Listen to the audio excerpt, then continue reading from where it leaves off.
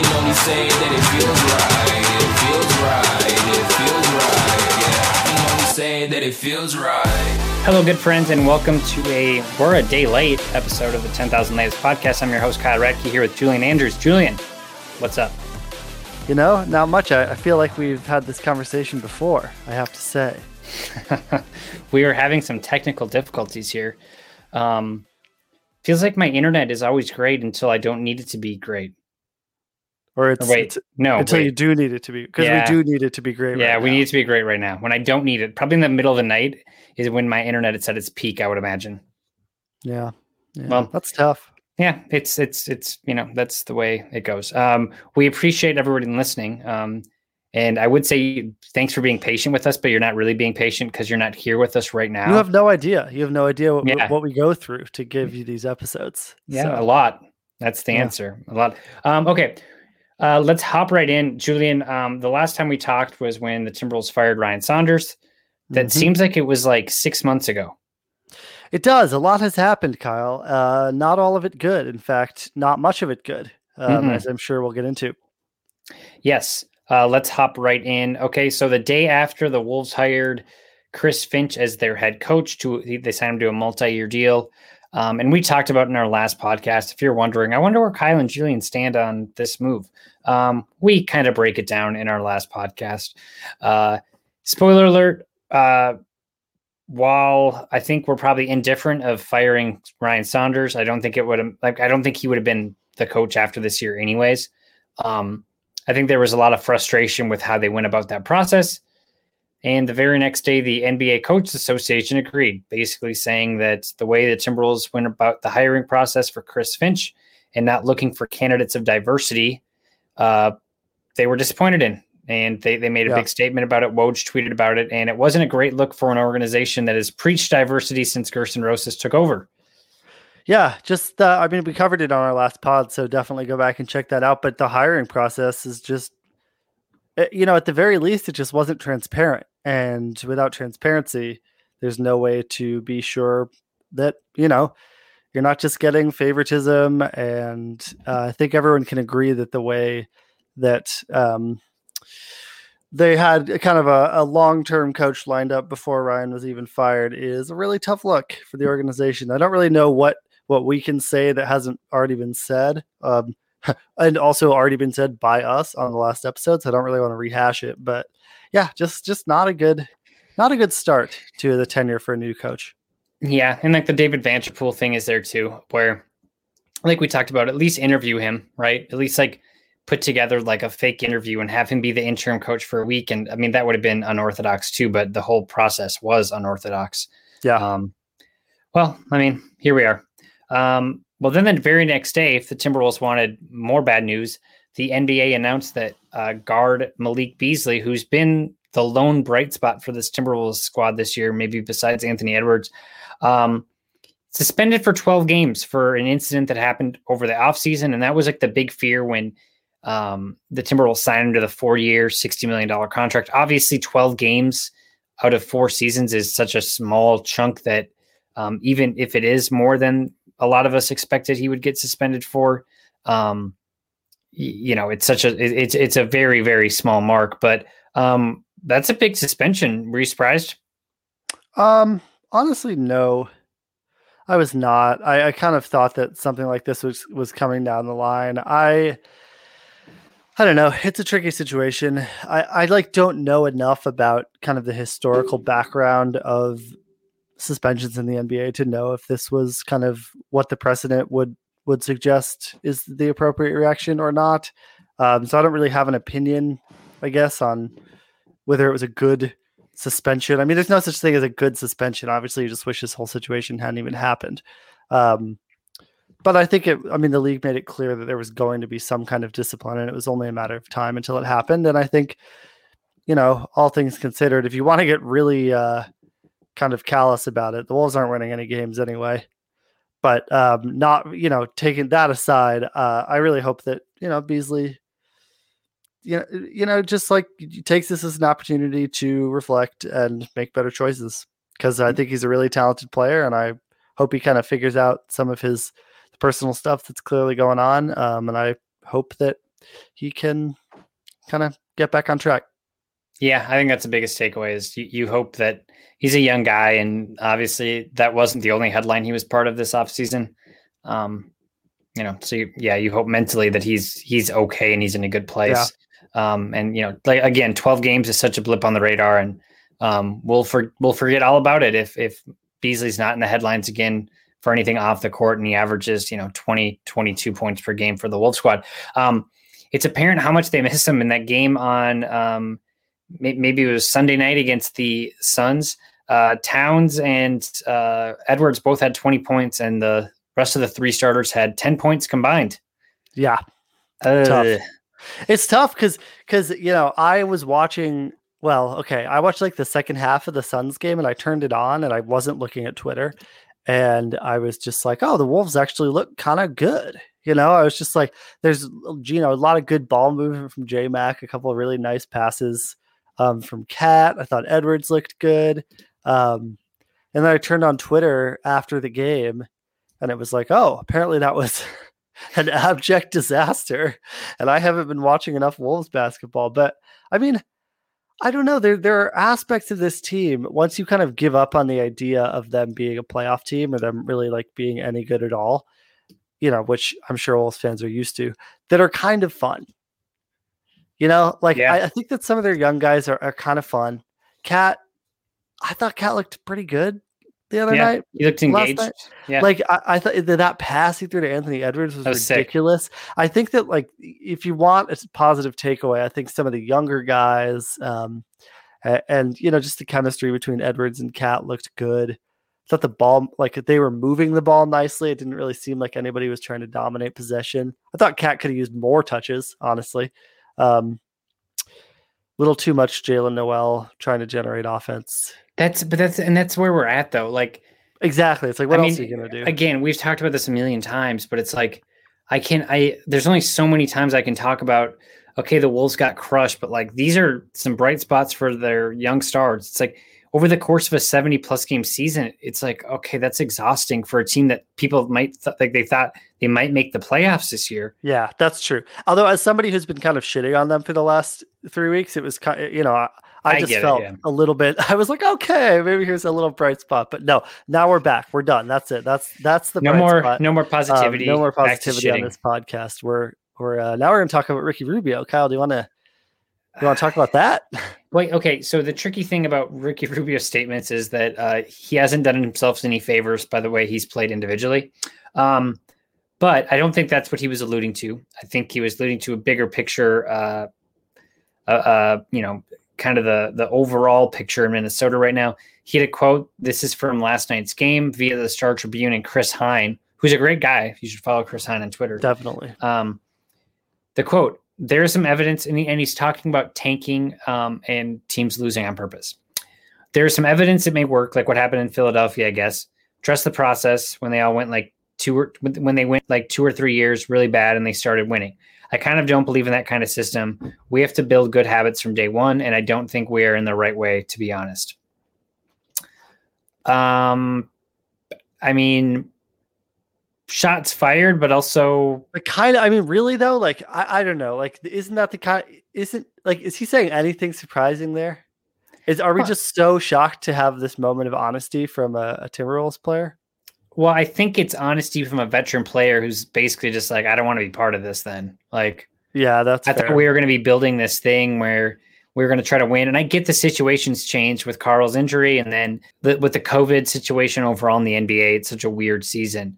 But I don't know. Like, you have a veteran. I think he's not asking, should we be losing for the standings? I think he's asking, are we even trying to be competitive in these games? This has nothing to do with the Wolves' draft pick. People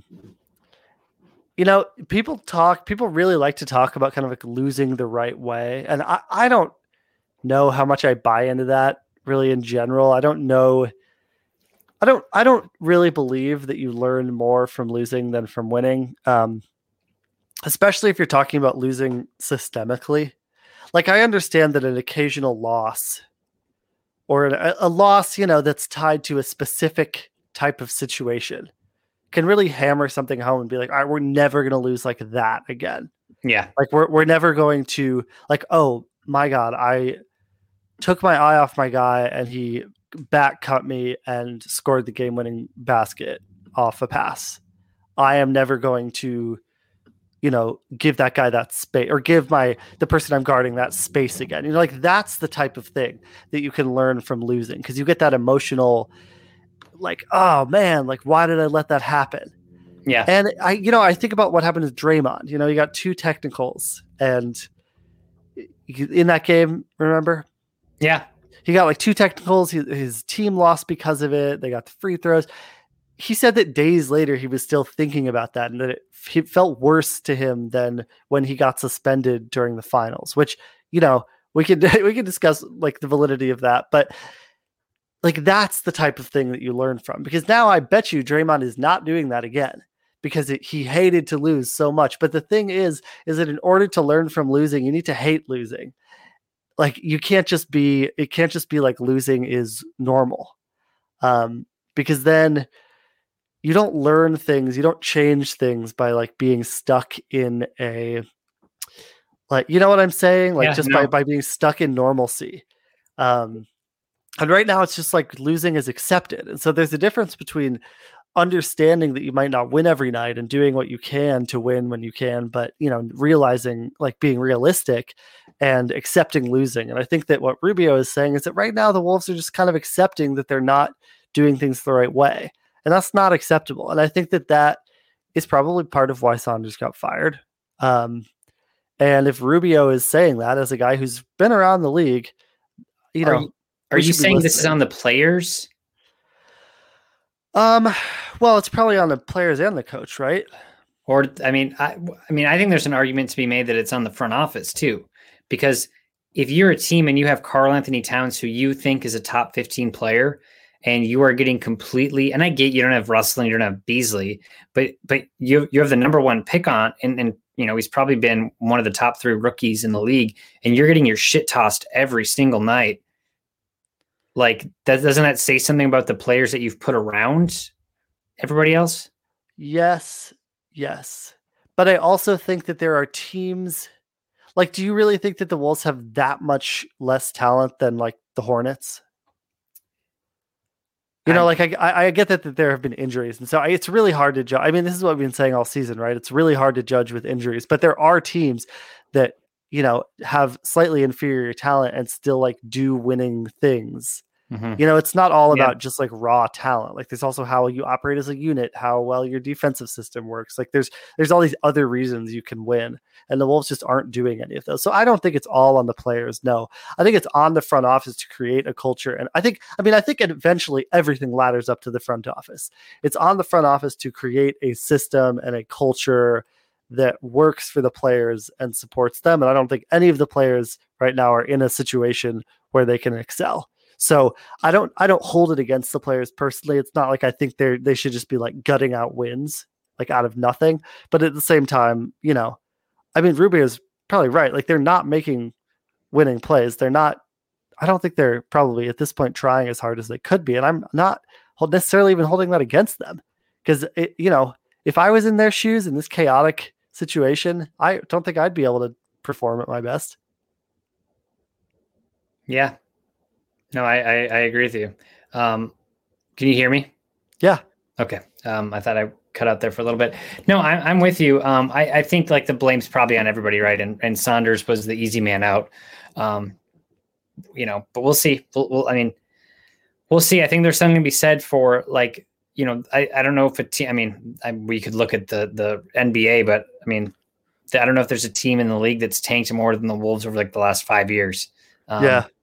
Or like, have had their tanking moments. Right. And I think somebody said to me over the weekend, the Timberwolves deserve their top 3 pick just because of how the season's gone. And it's, I would argue that the opposite, that they deserve to lose their pick because of how poorly they judged that trade.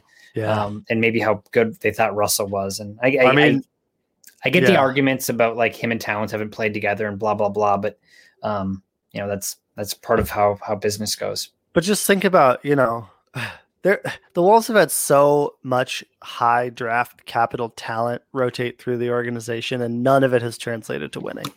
Yeah. Yeah. No, I don't know what else to say, I agree. And it's like a thinker for Wolves fans. I don't necessarily I think Carl might be more talented, I guess. But do you wonder between him, Wiggins, and Levine, when it was they had those three, it was thought of Towns 1, Wiggins 2, Levine 3. You wonder if Levine might be the best player out of that group now. Oh man, I can't go that far yet. I would still way rather have Cat than have Levine. Yeah, I definitely think Levine is better than Wiggins, but I personally, if you're asking me, I still think Cat is way better. Yeah, I guess I probably agree, but then I look at the two rosters and I see the Bulls have 15 wins, and I guess if you think if Carl plays every game this year, do the Wolves have 15 wins? I don't know. Yeah, I'm probably going too far. I think you're probably right.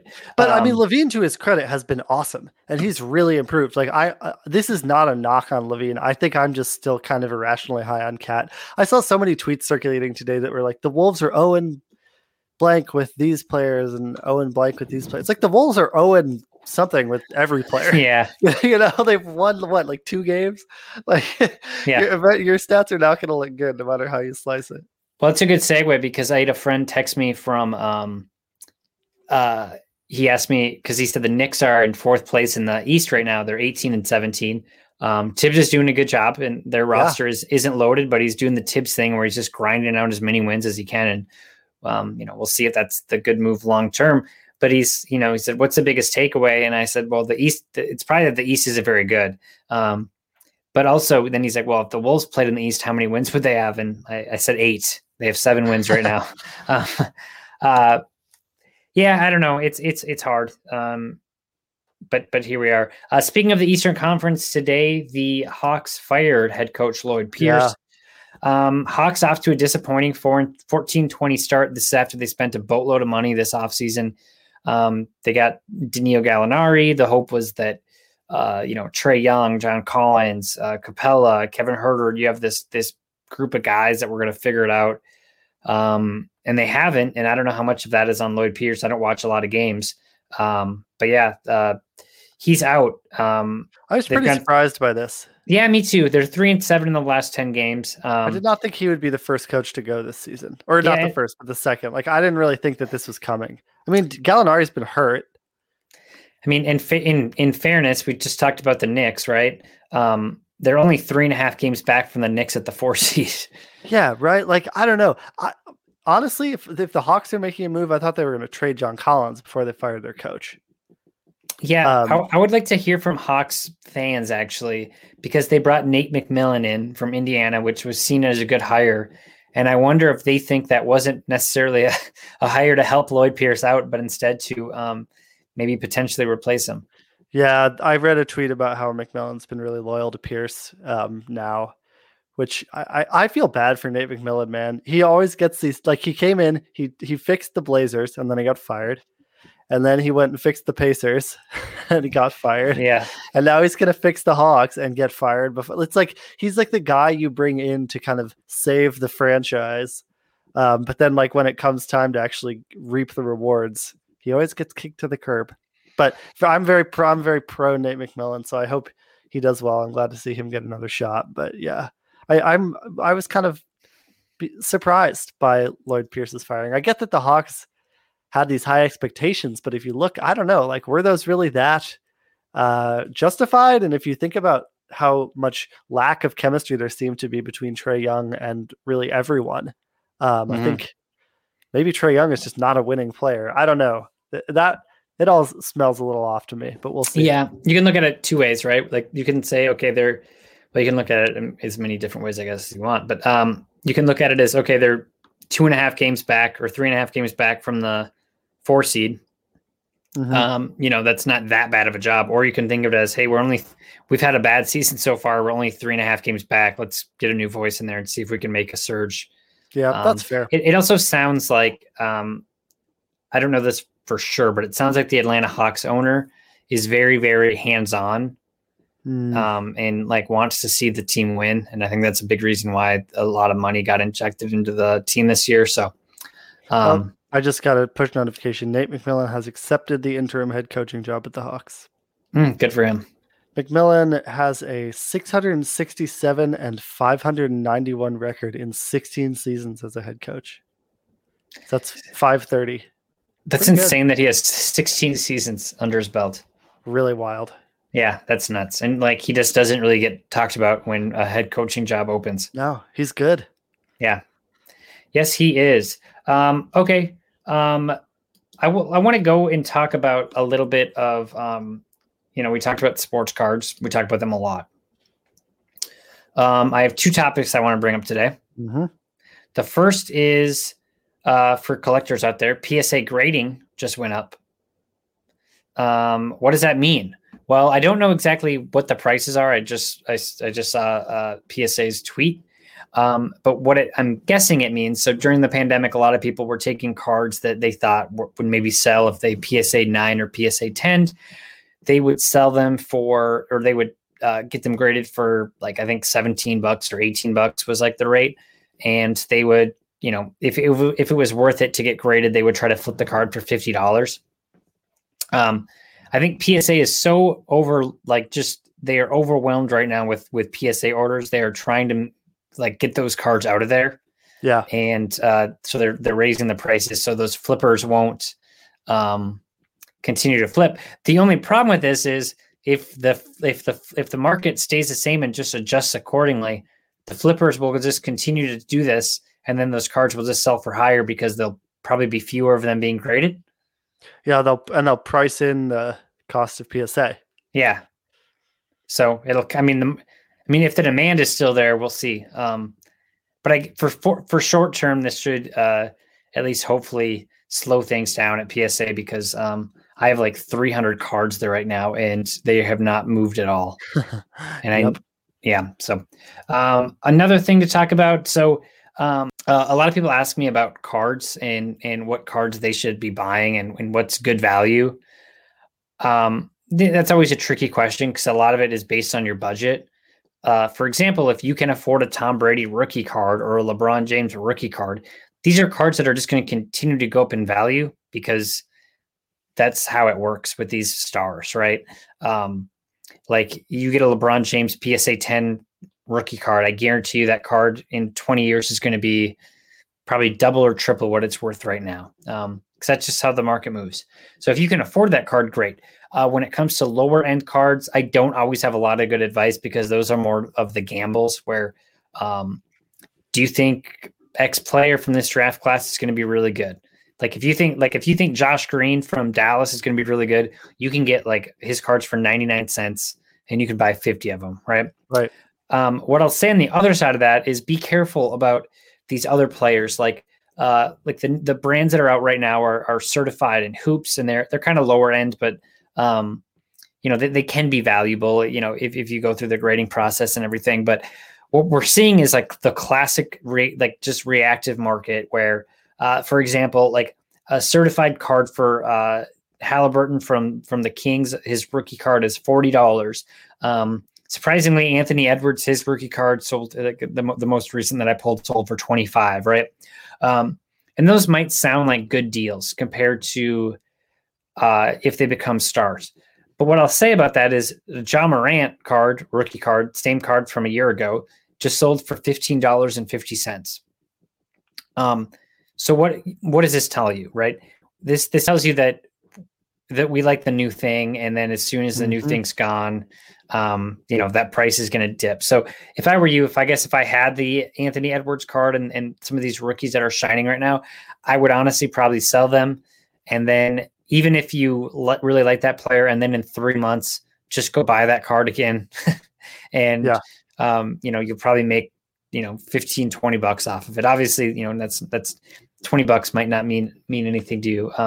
But I would just be careful with that. And that's where when any new product comes out, I generally, if I get a player that I'm not interested in keeping, I try to flip right away, because by the time the next product or brand comes out, like I think Donruss came out late last week or it's coming out next week. Yeah, it came out late last week. Yeah, like when that gets on the shelves and people start trying to sell those, and those generally grade really well too.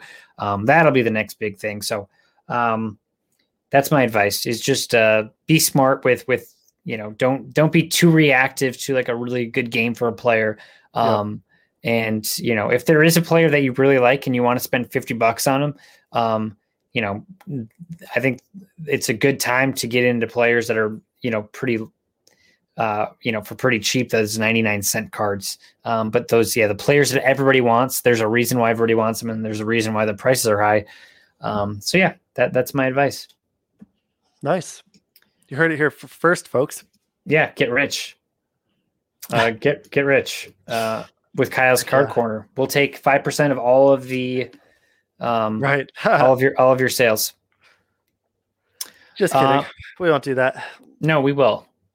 Okay, never mind. Somebody actually, Julian, I don't know if I told you this. Somebody on Twitter said they listened to the show and they're actually sending me their cards. Yeah, you told me about this. From up north, and they want me. I told them I'd meet them, but then I realized that might not be a great idea. Just to meet some random guy on Twitter who says he's going to give me baseball cards. But what he's going to do is he wants to split the profits 3 ways, and then the a third to me, a third to him, and then a third will go to a charity. Cool. So it's really cool. And if anybody's interested in doing that, I love doing that stuff. And I won't even charge a third for it because I think that's a lot of money probably. But I enjoy doing that stuff. And I think the charity aspect is a really good idea. That's really cool. All right, Julian, I think that's all we have. Yeah. We keep promising you guys John Krasinski, and God damn it, one of these days we're going to give you John Krasinski. He's just waiting.